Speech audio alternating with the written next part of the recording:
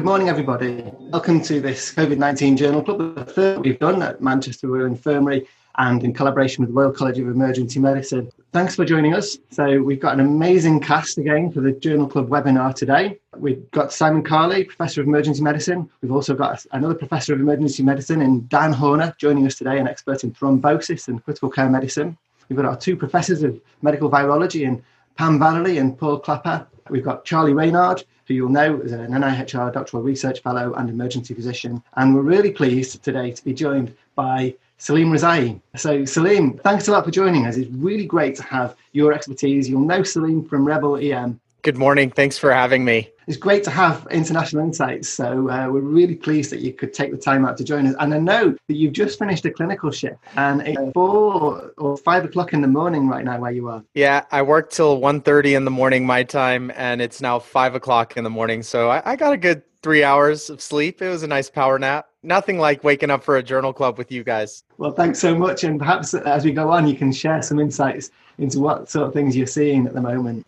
So this is what we're going to cover. We're going to cover a deep dive, first of all, one paper that we're going to go through in detail for 10 minutes or so, and then we're going to have some discussion around that. And Dan Horn is going to talk about a paper on thrombosis. And then we're going to go through 4 rapid-fire papers where we're going to discuss them quickly. So we get through a lot of things to keep you up to date with the literature in this rapidly evolving field. And you can see everything at stemlinsblog.org. We post a fantastic blog post, and we'll update that with the details of today's webinar. So without further ado, let's get on to our first paper. And Dan Horner is going to talk to us about this one. It's from Helms et al., published in Intensive Care Medicine. Thanks, Rick. So just a tiny bit of background. I suppose the listeners and you all on the panel will have seen that there's lots of studies coming through thick and fast reporting incidents of thrombotic complications in COVID-19. And it seems to be an ongoing feeling in the clinical community that the clotting is a real issue with these patients. Those kind of papers and that feeling seems to be leading to changes in practice, which is a lot quicker than we would usually practice evidence-based medicine. And so I think it's right that we go back and have a look at some of these and we critically appraise them and work out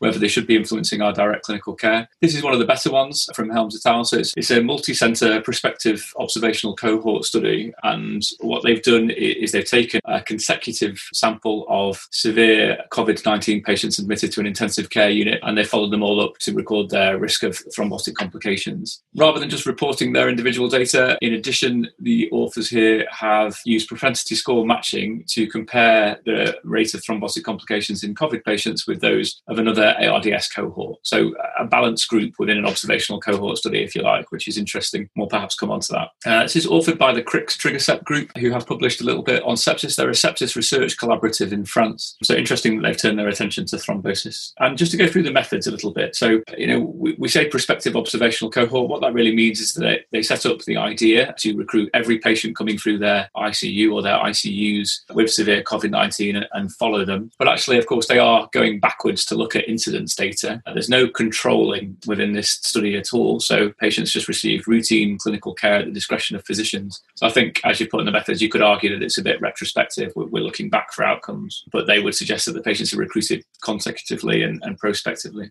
They say it's multi-centre. It's across 4 intensive care units in France. Actually, that's within 2 sites, and it's within 1 hospital trust. So I struggle to unpick that a bit from the paper, but I suspect it's like Manchester Foundation Trust, where you guys have multiple sites across the area. But I think it's important for us to acknowledge that this isn't 5 different hospitals doing different things. This is probably one organisation with different sites. So multi-centre, again, raises a few eyebrows. They look for a 28-day sample, so every patient admitted to their intensive care unit over a month, and they followed up to 7 days after their last admission. So every patient has at least 7 days of follow-up, but 7 days is not a long time when you're looking at thrombotic complications, and more importantly, when you're looking for hemorrhagic complications from the treatment provided. So that's important to bear in mind. All patients receive standard care as directed by clinicians. What does that mean? Well, it's completely uncontrolled, so it means that the intensivist could do whatever they want to these patients. Just a few things from the paper that I picked out this morning. All these patients were getting daily D-dimers, which is interesting. Whether that influenced management, that's for discussion. In terms of whether these patients got thromboprophylaxis, which has been an ongoing question, 70% of them were receiving thromboprophylaxis at a reasonable dose,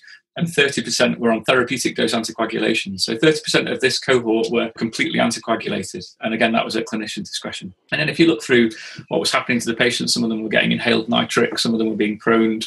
They've got ECMO within this centre, so they had a number of patients on ECMO. So, fairly sick fairly realistic patient group. And then they took this non-COVID ARDS cohort as the observational propensity score matched group. So we'll come on to that. They chose a primary endpoint of any thrombotic complication, and by that they mean any diagnosis of PE, DVT, but also any clotting within a hemofilter circuit, any problems with ECMO, any heart attacks, any strokes, any mesenteric ischemia, and any acute arterial ischemia. So that's quite a large and broad composite outcome, and I want to come on to that later. Patients were also investigated for VT at clinical discretion, which is interesting. So we're talking a lot about this at the moment, and so it's in everyone's consciousness. So does that mean that the bar is lowered in terms of who you image, and is that important? I think it probably is. But to come on to the results briefly, 150 patients consecutively admitted to this hospital during the time period, and a fairly realistic demographic. So 80% male patients, a median age of 63, and they had a baseline PF ratio of 125 millimeters of mercury. So that's the PaO2 divided by the fraction of inspired oxygen these patients are receiving. It's a fairly good marker, and it's part of the Berlin definition for ARDS. Less than 150 would be defined as severe ARDS. So, that's a marker to suggest these patients were sick, and 100% of them were ventilated mechanically. They report some mortality data, but as Simon, I think, will come on to in the JAMA paper later, we should probably be really conservative about how we interpret this, because 70% of their patients in this study were still on the ICU, still being ventilated at the time they report these findings. So whilst they're reporting mortality, it's in a really select group, and they haven't got the data really to produce any kind of mortality statistic that we can use in our practice or we can interpret.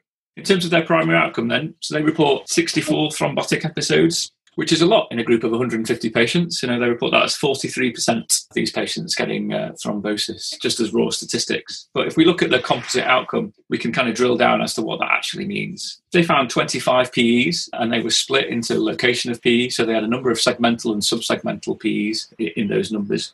They had 3 DVTs, 4 strokes, 28 hemofilter circuits that clotted, 3 issues with ECMO, an acute limb ischemia, and an acute mesenteric ischemic event. So lots of different things that you wouldn't necessarily mix together as a composite outcome when you're looking at PE specifically. Because, what are we interested in as clinicians? We're interested in whether these patients should receive early investigation and or treatment for life-threatening pulmonary embolism, aren't we? If we include extracorporeal circuit clotting in that, then, there are lots of ways of dealing with that. Heparinization of the local circuit, for instance, or using citrate and increased doses of that. You don't necessarily need to therapeutically anticoagulate the patients themselves to reduce the risk of extracorporeal circuit clotting. So, whether it's right to lump it all together as a composite outcome, I'm not so sure it is. And they conclude from this paper, having performed some propensity score matching and balancing the risk of PEs against the match cohort of non-COVID-19 ARDS patients, that there's more PEs overall in their COVID-19 group,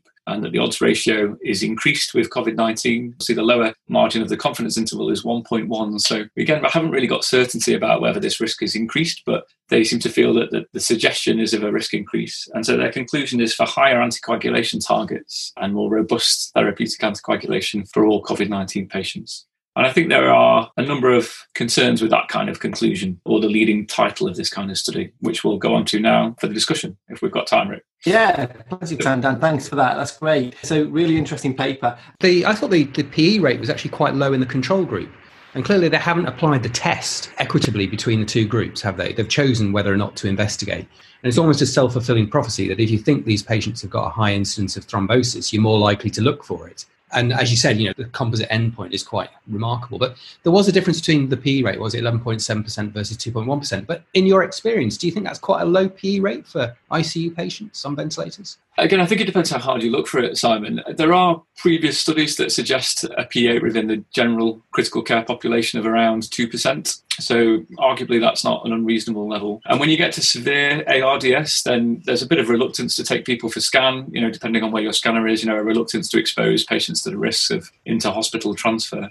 How much we detect and how much there is, I think, is always a balance. But just to pick up on your point about looking, how hard we look for this disease, I think, that really comes to the fore in this paper. So 150 patients, the CT-PA imaging was performed in 100 of those patients. So 2/3 of patients are getting CT-PA imaging, which is fascinating, isn't it? And I think you can call that, outcome bias or ascertainment bias, but I prefer to call it field of dreams bias. Charlie, have you seen Field of Dreams with Kevin Costner? I haven't, actually. You haven't. Of course you haven't. You're too young. But, I'm sure all the grey-haired people on the panel remember, if you build it, they will come. If you look for it, you will find it in critical care patients. And that's absolutely true of PE and DVT. There's loads of screening studies of critical care populations where you'll do daily duplex sonography and you'll have DVT rates of 20, 25% if you look for it. If you look for clinical and relevant DVT, it's more like 1 to 2%. And in this population, another interesting fact is that they only picked up a couple of DVTs within 150 patients. But they scanned a lot of lungs, and so they found a lot of subsegmental, segmental, lobar clots. And whether we would see those in a population that we routinely screened in critical care, I think we would see a lot more than is reported in the standard prevalence.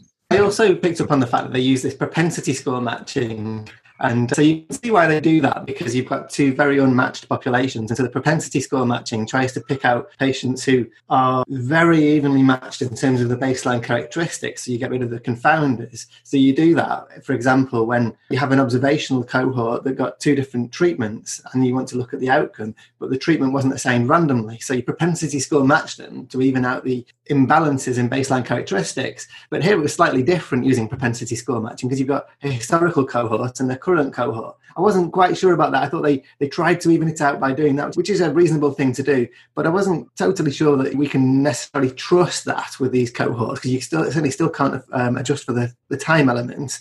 And then you still look, even after propensity score matching, there was an imbalance. It looked like it only reached statistical significance, but in a proportion of patients who were on ECMO, for example, which is a big confounder.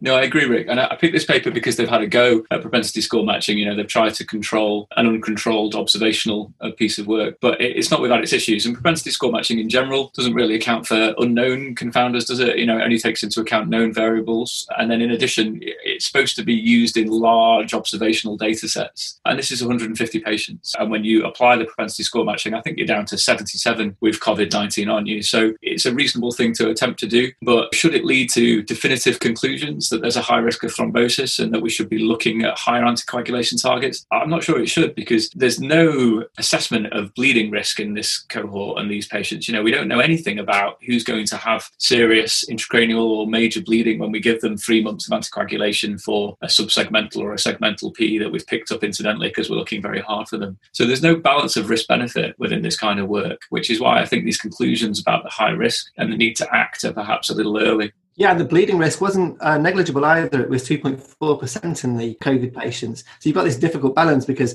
one reaction to this might be that we scan everybody, we pick up more VTEs, for example, and then we anticoagulate more patients. Salim, you've written about thrombotic complications on Rebel-EM. It's an interesting thing that we're starting to see, because a lot of the initial data we were getting was just this kind of retrospectively going back and just telling us information about populations. And really, that's what they did in this study. They just came up with the historical control, which I have issues with, like many of you, is just comparing apples to oranges. It's different times from 2014 to 2015 when I was reading the paper they were comparing to. It was mostly bacterial sepsis patients. Populations weren't exactly the same. So applaud them for trying to do this propensity matching, but I have issue with that. The second thing I would say is, I don't know if anybody looked down, but if you actually go down to their tables and you look at their prophylactic dosing and you look at their low molecular weight heparin dosing, they just used a 4,000 international units per day. And I don't know how it is in the UK, but in the United States, we have a rather obese population. And so we're actually using weight-based 0.5 milligrams per kilo once a day. And so they don't have any information about the population's weight or BMI. And yet 75% about, I'm rounding there, in both groups just got a prophylactic dose of 4,000. So I wonder how many of them were actually underdosed with their prophylactic low molecular weight heparin. And that's not really brought up in the paper either. I'm a clinician at the end of the day. And so I care about how we care for these patients and how we're dosing these things, because they do matter.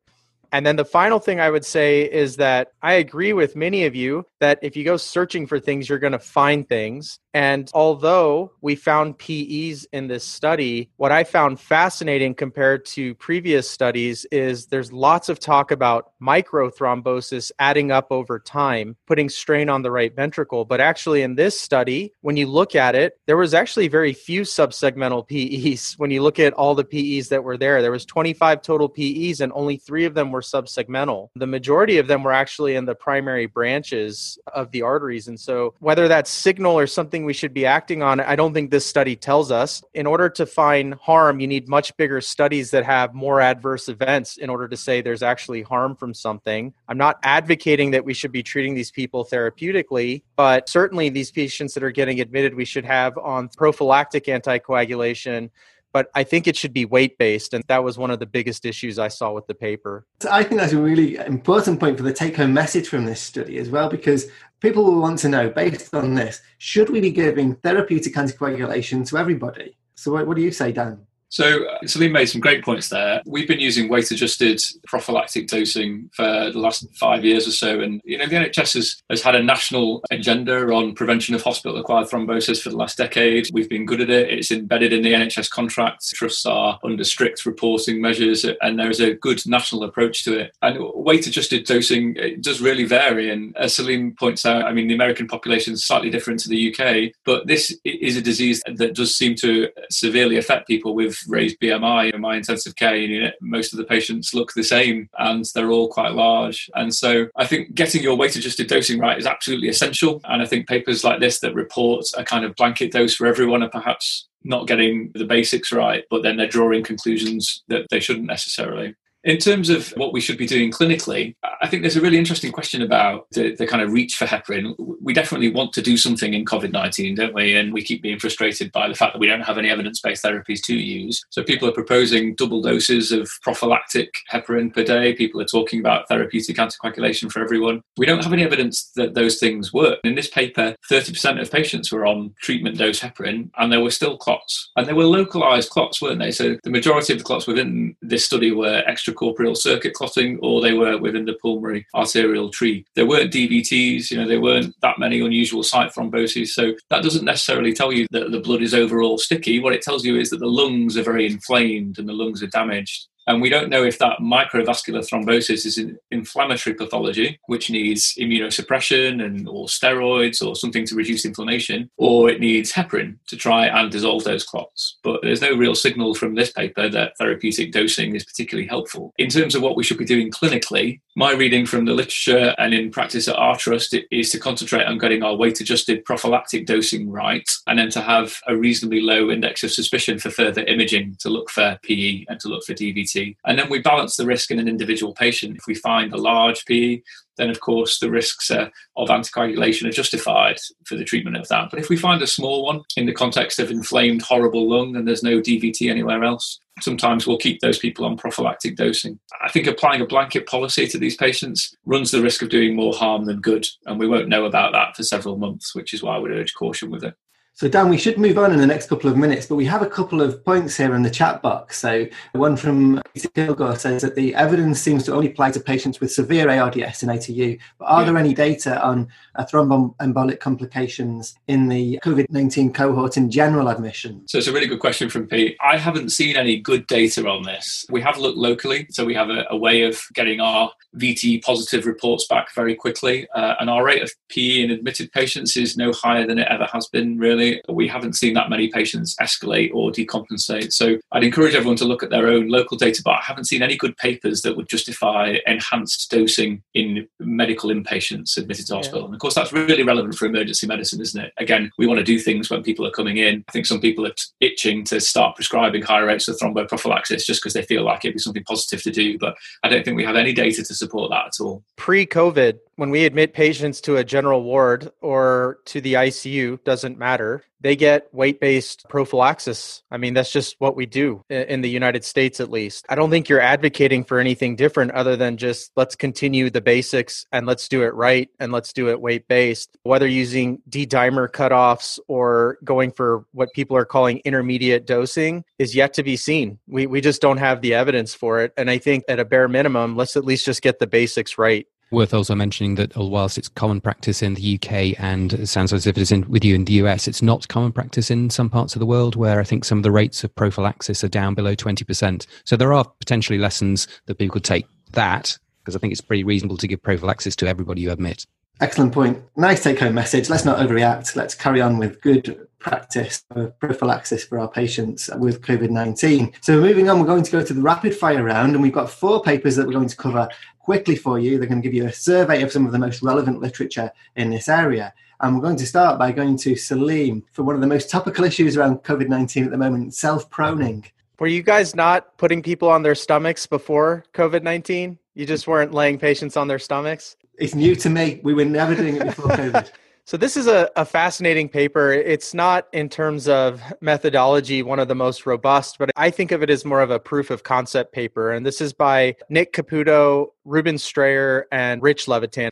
And the title of the paper is Early Self-Proning in Awake Non-Intubated Patients in the Emergency Department, a Single ED's Experience During the COVID-19 Pandemic in Academic Emergency Medicine. And this was just published on April 22nd, so it's fairly recent. And the clinical question they were trying to answer is, does awake self-proning improve oxygen saturation? Now, this was a prospective observational trial. It was a convenient sample, which we can talk about when we do our panel discussion. It was adult patients who presented to the emergency department with an oxygen saturation of less than 90%. Their study protocol was basically patients arrive, they measured a spot oxygen saturation. They then placed some type of supplemental oxygen on them, whether that was nasal cannula or non-rebreather. And then they measured their oxygen saturation. And then they awake proned them, where they actually had them lay on their stomachs while they were getting the supplemental oxygen, waited 5 minutes, and then they checked their oxygen saturation. Now, important exclusions here, people who were DNR, DNI, so do not resuscitate orders, were excluded. Patients who were cardiac arrest were excluded. And then, interestingly, they excluded all patients on non-invasive ventilation, which we can talk about from a clinical standpoint, why I think that's a good idea. And then anybody intubated pre-hospital was also excluded.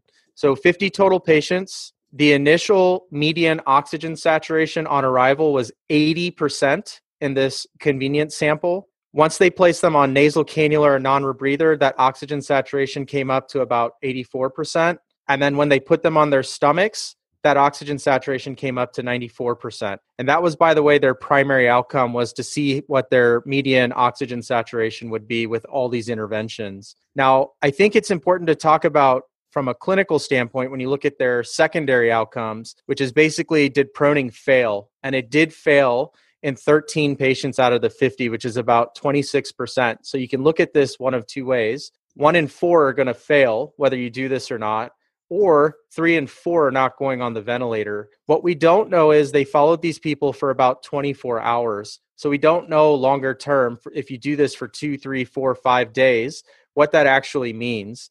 Interestingly, they do make one statement that says out to at least 3 days, overall 36% of the patients required intubation, which I think with some of the mortality rates we're seeing on ventilators, whether you want to call that association or causation, I think is a matter of debate because none of these are randomized clinical trials. I think keeping somebody off of a ventilator for now, again, doing the basics right, is probably important. The other thing I would say is that even giving somebody 2 or 3 days off of a ventilator is also important. But the one thing I want to emphasize here is we don't want to intubate people who don't need it, but we also don't want to wait so long and keep people off ventilators that do need it. And that's really the magic here, is that I think the awake proning is showing us that you may buy yourself some time and you may give the patient some time to improve while they're going through this inflammatory process. These patients start becoming very oxygen dependent. It is really important that when you're asking them to prone themselves, they don't get disconnected from their oxygen source because they will precipitously drop their oxygen saturations. It's interesting that one of the subgroups that they excluded were patients on non-invasive ventilation. I think that's probably a valid point because those are the ones that tend to get disconnected most commonly. So in the US, at least, most of these patients were doing nasal cannula, non-rebreathers, and high-flow nasal cannula with a surgical mask over them to kind of prevent aerosolization. I think this is just an interesting proof of concept. Awake proning was nothing I was doing before COVID-19 came to be. And I think it's fascinating when you look at the pathophysiology of why it works. I don't think it's a panacea for everybody, but I think that there will probably be some select patients that this will be very beneficial for. Thanks, Salim. So really interesting to have some evidence, even if it's kind of low level, not an RCT, just observational data, but some supportive evidence just gives us time to plan in the ED as well. Coming into the ED, there was a great rush to move towards intubation because there was a feeling that these patients are really, really sick. We've got to get on with it. And I think one of the things we've realized is that there is virtually always a significant amount of time to prepare and get yourself sorted and do it safely. And I think this proning argument in the ED is another reason that you can delay having to do something right now so that you can plan it. You're not having to do 2 intubations at the same time, that kind of thing. So even just little things like that could be very relevant to the ED. There's just as much harm from ventilator-induced lung injury, or VILI, as there is patient self-inflicted lung injury, PSILI, which there's absolutely nothing silly about it. But pulling too big negative pressure because of increased work of breathing can cause just as much harm as putting somebody on a ventilator. I wonder if with proning these patients, if we're still allowing them to cause PSILI, or we're just actually making some improvement. And at least in this small study, not high on the evidence-based medicine totem pole, it looks like many patients did avoid intubation, but I struggle with that. When is it time to pull the trigger? So Dan, as a youngling in the ED space, if I came to you in our hypothetical scenario and I say, I've got a patient, they're really hypoxic, but not responding very well to oxygen therapy, I'd like to prone them, what are you going to say to me? As a mixed ED intensivist. So, the rationale for prone position, you can see why people are trying to apply it to awake patients. We're talking about recruitment of dorsal lung alveoli, aren't we? We're talking about maximising blood supply to those ventilated areas, so you reduce VQ mismatch and you ameliorate shunt. And the other advantage to proning is secretion clearance and drainage. So we're seeing a lot of very viscous secretions in these patients with severe COVID. They're hard to clear and they lead to de-recruitment very quickly. So I think the rationale is reasonable. I suppose the kind of challenge to advocates of awake proning is, how is this any different from sitting someone out in a chair or, trying to get them into an erect posture? Because human beings are designed to stand up, aren't they? Or to sit up.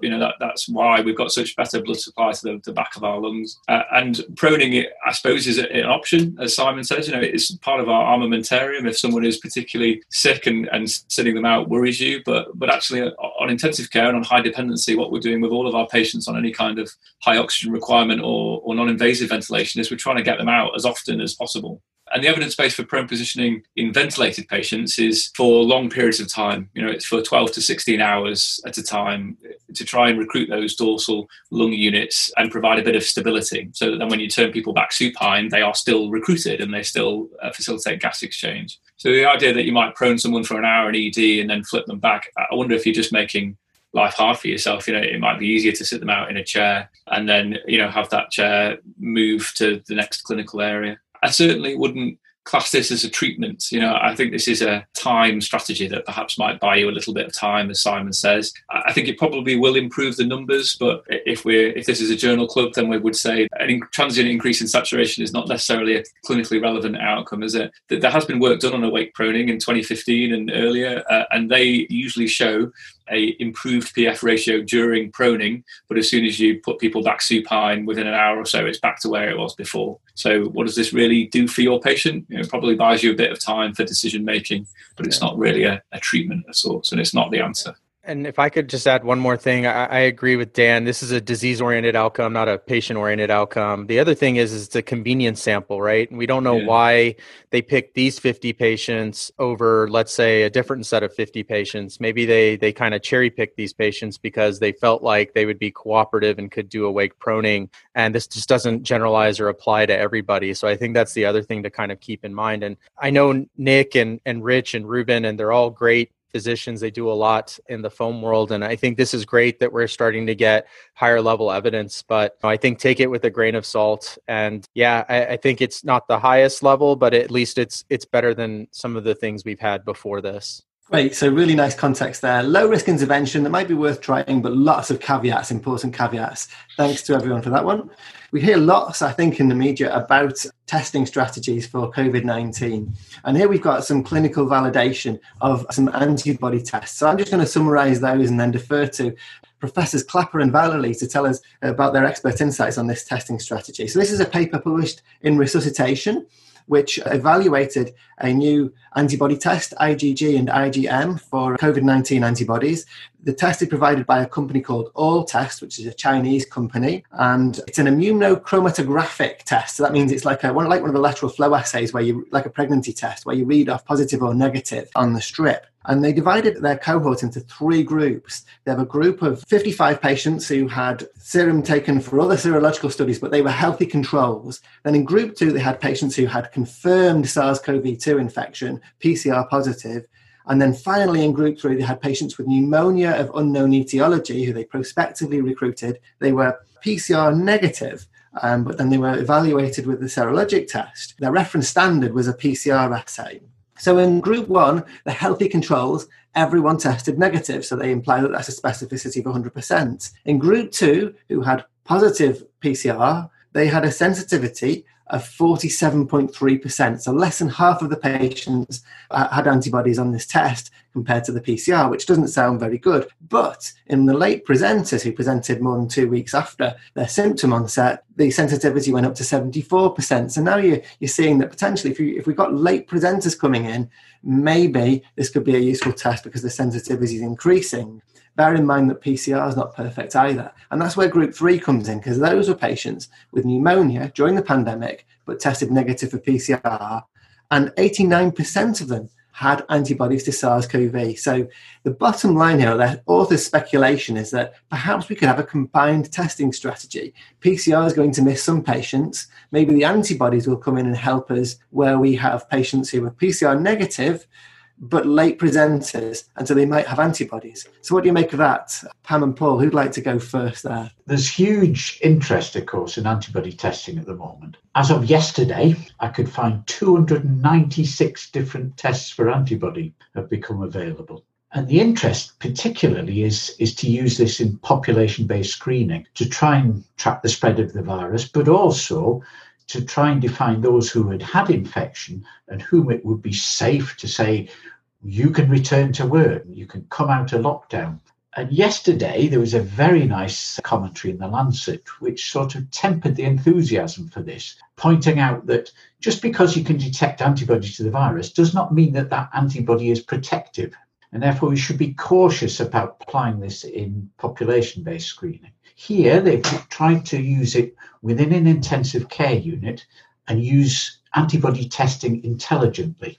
We have to accept that the current batch of antibody tests are not as specific and not as sensitive as we would like, and it is going to take time to get really good tests. But if you understand the limitations of the current tests, you can apply them intelligently, as this group have done.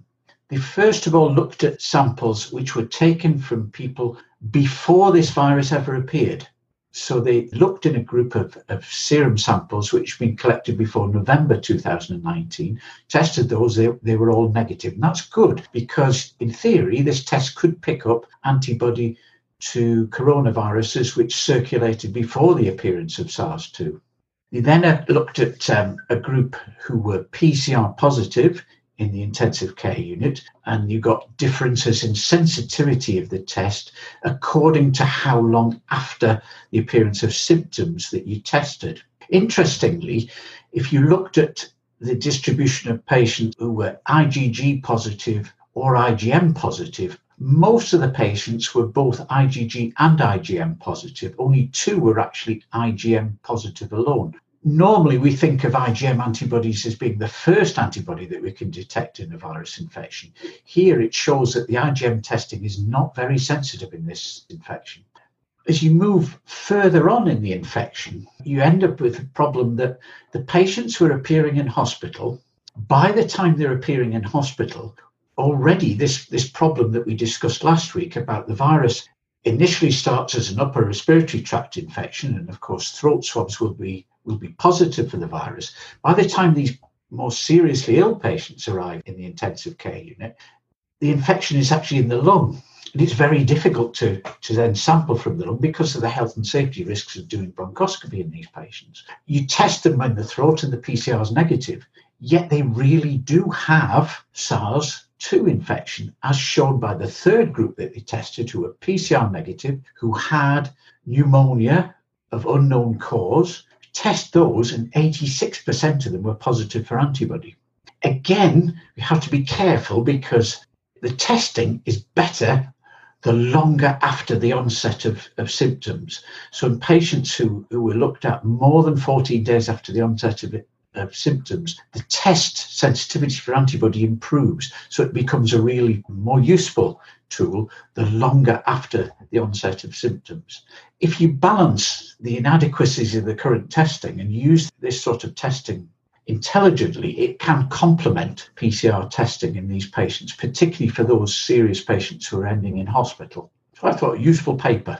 The only thing I probably would add to that is I think, as you say, there's so many of these immunoassay tests coming out now. And what we really do need is some very good evaluations of them. I mean, this is an interesting study, but there was a paper a couple of weeks ago by a Danish group, I think, where they looked at more immunoassays and compared them with each other. And in fact, this one came out quite poorly in that. So I think it had 87% specificity and the IgM was cross-reacting with other coronaviruses. So I think an immunoassay will appear and it will be good. I'm not sure that this is necessarily it. There's been a lot of concern about regulation because the barriers to getting through the regulatory hurdles have been brought right down. You're now getting CE marking, you're getting FDA approval, but with no clinical validation. And the other problem is no standard as yet to evaluate these tests against. Normally for an immunoassay, we will have an international standard, a WHO standard, which allows us to compare the relative performance of individual tests. And that's not yet available. I had a discussion yesterday with our NIBSC, which is the National Institutes of Biological Science, who are responsible for developing these standards in the UK. And they are working towards it, but I think it's going to be a while before we get this comparative standard available to get the best one identified and used. Simon's just made an interesting point that perhaps we can use stored panel sera to find out when the disease actually arose when we do have a reliable test, which I think is a nice point. But there's also been some very clever molecular studies published recently that suggest it sort of arose in around about September. But it'll be interesting to look back at antibody data on that. Let's move on to our next paper, which Simon's going to take us through, which is looking at the characteristics of the disease in New York. Yeah, so this paper's got quite a lot of mileage on social media, a lot of chat. And I think I looked on the JAMA website this morning. It's been downloaded over 500,000 times. So clearly this has had a wide impact. And I think it's, again, going to talk about the world that we're living in at the moment and how evidence is sort of flying around, what the quality of that is. So just to give you a brief one about this, I think we're still struggling a little bit to have a really good picture about how COVID-19 looks. We've got people who've got their anecdotal experience, who've had some papers out of Italy, who've had some papers out of China, but actually understanding what it is and who it affects and what the prognosis is still uncertain because we just don't know. And we talked earlier about the fact that we're now publishing papers like this one of 5,700 patients, and the majority of patients in this trial are actually still in hospital. They've not actually reached their outcome. You see a big number like 5,700 and you think, it's going to tell me everything. It doesn't. This is an observational study looking at the experience from New York City, not the state, looking at 12 hospitals there. Pretty busy hospitals. Some of them had over 1,000 admissions due to COVID-19. So, there's a fair bit of experience here. To get into this paper, you had to have a positive PCR on nasopharyngeal aspirate, and we've already talked about that it may miss some patients, not the greatest of tests, and also some of the very severe patients, as we talked about last week, may not have a positive MPA anyway. It's basically observational. They've gone through the records and they've found out the characteristics of the patient. You have to dig into this paper a little bit. There's quite a high proportion of BME patients in this. Only 39% of the patients were white. But then if you go on to worldpopulationreview.com, you'll find out that New York City is 42.6% white. And so the mixture of the patients coming into the hospitals was very similar to what the New York City population was, according to that sort of data. The age range was a median age, should I say, of 63, but with a range up to 107 years, which is quite remarkable. They're mostly male, which is what we've seen in other studies, at 61%. There's a lot of hypertensives at 56%, obesity at 41%, diabetics 33%. And you think, well, those are really high levels of hypertension, diabetes, and obesity. But again, if you go digging into the stats, if you look at the US diabetes sites, you'll find that in patients age over 65, 26% of them are diabetic anyway. And the incidence of hypertension in those age over 60 is 63%. And this is a big problem with these sort of observational studies where you don't have a good comparator group, is it doesn't necessarily tell you whether this is typical of that particular population or whether it is genuinely a risk factor for this sort of disease. Unsurprisingly, they still show that age is a major influence. So the most important age group is that age group between 50 and 60, the one that we really need to focus on for personal reasons. And the mortality there is 12.2%. Below that, it goes right down. Below 20, they had no deaths, but they also had very few cases. And the 50 to 60 age group, partly because it's me, but also that's the highest banding of patient numbers. That's where you seem to get the biggest surge in patients coming in. Mortality in those aged 80 and 90 was over 60%. So age is clearly an issue, but whether it's an independent issue or whether it's linked to the other comorbidities, we don't know and we can't find out from this paper. When we start thinking about prognosis and who gets onto ICU and stuff, you need to change that 5,700 number because 3,066 are still in hospital at the point when they published. Really, from now on, we're now thinking about the 2,634 who've either died or been discharged. And that gives us a little bit more information. It's a little bit more precise, I think. So of that group, about 14% of those admitted ended up on ICU, and 12% of them got mechanically ventilated. 81 of those had renal replacement therapy, which is only 3.2%. And I think that's interesting because that seems to be, in the UK, certainly we've been requiring renal replacement therapy for more patients than that, is my understanding. But 22% of them had an AKI, which again, I think fits with what we're seeing, a lot of patients coming in dehydrated. And overall, of that 2,634, 21% died. So 1 in 5 mortality if you require hospital admission. So this is a significant disease. For those who got through, 94% of them went straight home. So it sounds as if you have your illness, but then you don't have a particularly long, prolonged post-ICU phase, which again is different to other diseases. The one controversy that came out of this is in the original abstract, I think they said there was an 88% mortality of patients who went to the ICU.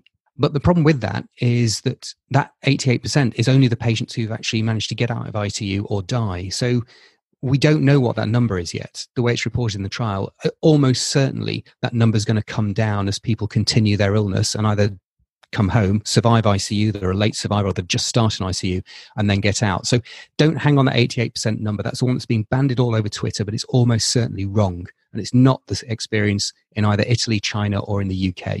Finally, thing about ACE inhibitors, a special interest of mine. Again, in the 2,634, they did seem to see that there was an increased mortality amongst hypertensives on ACE inhibitors and angiotensin receptor blockers. And of course, this might be important because that's how the virus gets into cells. So if you're an ARB, 30% mortality, an ACE, 32.7% mortality. And if you're hypertensive and not on an ACE, 26. However, they've not done any assessment for confounders. The prescribing of these drugs is based on lots of different things, not just hypertension. So they're often prescribing things like heart failure, which would be significant. And also there's ethnic differences in prescribing. So we don't use ACE inhibitors in Afro-Caribbean patients as a primary one. We use calcium channel blockers. So all sorts of things going here. Be very careful about interpreting the data, but some quite interesting stuff nonetheless. So Pam, could we ask you about this? This is New York is really badly hit by the virus, and what are your perspectives on this from a virology point of view? Well, I guess anywhere that you have got a dense population crowded together, it's the reason we're social distancing, that the virus will spread much more easily. People living together in close contact, it's going to spread more easily. Closer the contact, the more contacts you have during the day, the greater the risk of transmission. It's as simple as that. If you live in the wilds of Wyoming, maybe you have less social contacts and less risk of transmission, and that might well explain, the differential density of infection that we see in different centres around the world. It seems to be mainly the heaviest infection rate seems to be in urban areas. And I think it is simply because of this social interaction. You transmit the infection when you cough or you sneeze, you transmit it on your hands. People become more infected. We know it lives on surfaces for quite a long time. And I guess your chances of using a door handle that 20 other people have touched in the last minute is much higher in New York than it is in Wyoming or somewhere. Let's go to this question. Is the data skewed by the fact that those attending the hospital are those with adequate health cover? It's a good question. I think you have to look at prevalence of disease in an area and how much a health system gets overwhelmed. In New York, they just got absolutely crushed. And it wasn't people not having health coverage. It was just the sheer numbers of people coming in. We talk about running out of ventilators and running out of resources, and that's all important. But the one thing you never hear anybody talking about is running out of staff. when you start getting overrun and caring for people in a suboptimal way in hallways without being on monitors, instead of maybe one nurse to 3 or 4 patients, you now have one nurse to like 8 patients. It's going to dilute the quality of care through no fault of the people that are working in that facility. And so I think we need to take that with a grain of salt. I mean, this is being published during a time of an absolute pandemic and New York being the epicenter of that. And it doesn't really have anything to do with coverage. I think it just has to do with sheer volume and diluting the amount of critical care these patients can get because there's just not enough staff. They're all doing the best that they can. But this may be different than somewhere like San Antonio, where I live, where our prevalence of disease is very low. We've actually seen very low numbers of patients coming through our EDs. And maybe this will be a nice segue for the next paper, but we're seeing lots of delayed presentations of things now, PHs that I have never seen for DKA because people were scared to come in, new onset heart failures because people had probably had their heart attacks a week prior, stroke symptoms showing up 3 or 4 days after they had it. And so what I'm seeing is despite the volumes being lower, the acuity is much higher, but because I have a lower volume, I'm able to actually give the care that I need to those patients. But I'm a little worried about public health messaging that's going out to people, and I understand why we did it. And I don't want to get into politics, but I feel like we need to change our messaging a little bit and tell people that we're going to keep them safe and that we're going to take care of them. I'm worried about the collateral damage of non-COVID issues from people staying home. Well, that is a really nice segue into our final paper, actually, because Charlie's going to talk to us about a paper that's something non-COVID in COVID time. So the decline in admissions for acute coronary syndromes in patients in Austria. But Charlie, could you take us through this paper? Absolutely. So this is a paper by Metzler et al. And it's a non-COVID paper. And what they did was they sent a survey out to all of the PCI centres in Austria. They covered the month of March and they said, how many patients are you admitting with acute coronary syndromes? It was very simple, but the benefit of that was it was very quick. And it was one of the earliest papers published on the side effects of this international treatment we've given to on a population level to COVID, this lockdown. They found from the first to the last weeks of March, a 39.4% drop in admissions for acute coronary syndromes. That's massive. In terms of NSTEMIs, it went down from 132 to 67 admissions per week. There are some important limitations with this, which are one, because it was so quick and simple, they didn't adjust for anything. We don't know what normally happens in March. Does it drop off towards the end of March? That's unlikely, but it's a possibility we should remember. And also there might have been system changes within the Austrian healthcare system, i.e. our PCI centres, have they upped their threshold for taking patients? Do patients get treated locally more often? We just don't know. If we could do an adjusted analysis, I would be surprised if it could account for the entire 39.4%. Also, that headline reduction tallies has some face validity because it can be cross-referenced to the UK. In the UK, the NHS England stats for total ED attendances in the month of March for last year compared to this year are down by 30%. Last year, we had 2.17 million. This year, 1.53. That's a huge drop. And what we're seeing here is the harm from the international lockdown treatment that we've done. I'm not saying that the lockdown was not necessary. The lockdown was very much necessary. We must recognise that there are harms that we now need to try and minimise. Great. And we're starting to see some efforts to counter this now with the BHF, I think, having a campaign to try and get people to attend emergency departments with chest pain. And that seems like a really important public health message. So anecdotally from Manchester, this supports what I've observed in terms of our reduction in other admissions and attendances. Celine, you mentioned that you've had some really sick patients presenting late. How do we get the message out there? You know, I think we need to change our public messaging through whatever platforms we usually use. And I suspect it's going to be different in the UK and even in the United States. It'll be different based on regional and system availability and how you get those messages out. I know at our hospital system, we've been telling people that we are open, we will keep you safe. We have workflows to keep you separated from people with COVID. I mean, people would rather have heart attacks and die at home than come to the emergency department and catch COVID. I mean, that is the public messaging most of us put out. And I'm not questioning the messaging. We needed some time to catch up with our testing and our PPE and all those sorts of things. And I would argue that although not perfect, our testing is getting better. Certainly better than it was 6 weeks ago. The PPE, I think most of us are figuring that out. There might be locations that are still having issues. This is a first step to moving forward. So I think it's whatever messaging system you use, you just need to let people know that you're going to keep them safe and that we're here to help you. And if you think you're having a stroke or you think you're having a heart attack, don't wait. Come to the emergency department, because I worry about the long-term consequences, what I called the non-COVID-19 collateral damage that we're causing by the public messaging to stay home. We've had equally tragic anecdotal cases of people presenting late with completely treatable pathology. And I think quantifying the degree of non-COVID related morbidity and mortality is going to be absolutely essential to make sure we learn the lessons from this pandemic. How do we kind of reframe the message about staying at home? That's really challenging, isn't it? I know the Royal College of Emergency Medicine in the UK has done quite a lot of work trying to reassure people, suggest that the departments are open. We are here, as Salim says, we have COVID and non-COVID streams. We want people, but it's not really just clinicians, is it? There's a wider message from the ambulance services who have policies about who they will go to and who they won't go to. There's a message to primary care about who they will speak to on the phone rather than telephone triage and stay-at-home advice. And there's also a national political message, isn't there, which I think needs to come, because there was huge focus on that initially.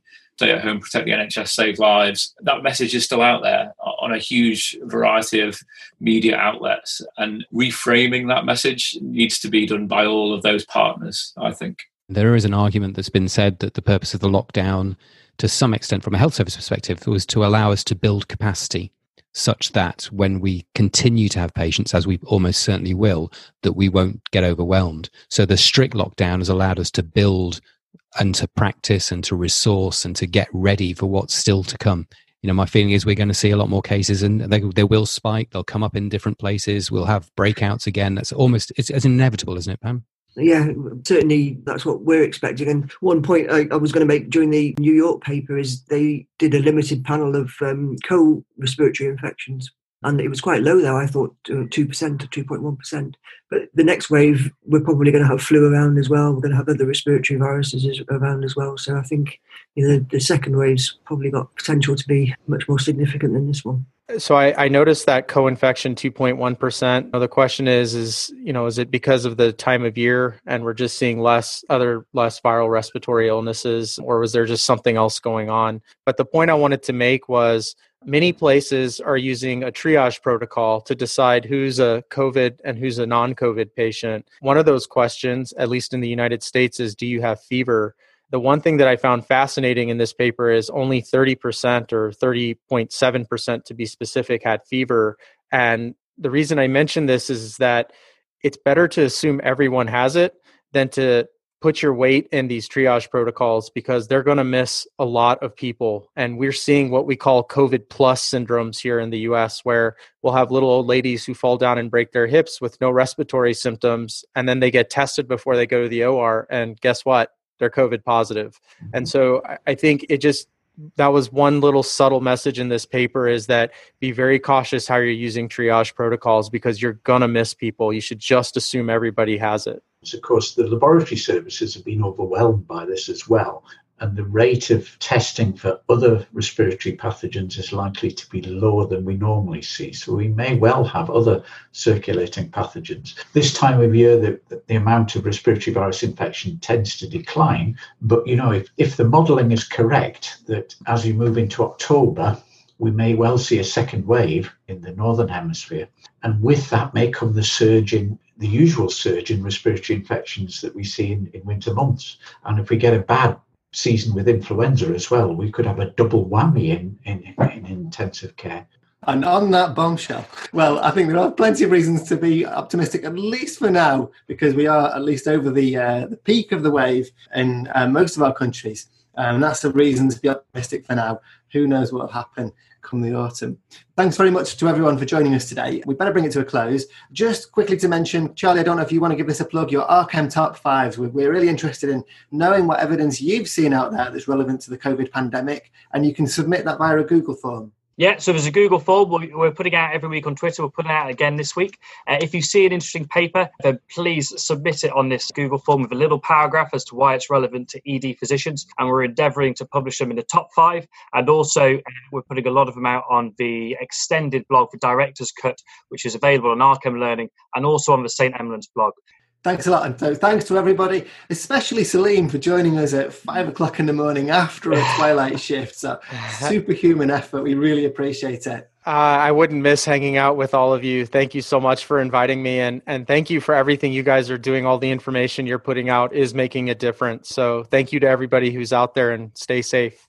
Salim, have you mentioned Rebel EM? Because you've got a huge amount of stuff on the Rebel EM site as well. Rebel EM is my website, my blog. It's just www.rebelem.com. And much like St. Emlyn's, we try and go through all the literature and try and put out things that will affect practice. We try and go through the evidence-based medicine. And most recently, I think what Simon is getting at is we opened up a COVID section where I'm updating papers as they're coming out. And there's just tons of information that I hope people find useful. Well, I certainly absolutely do. It's brilliant, Salim. So thanks very much for all you do.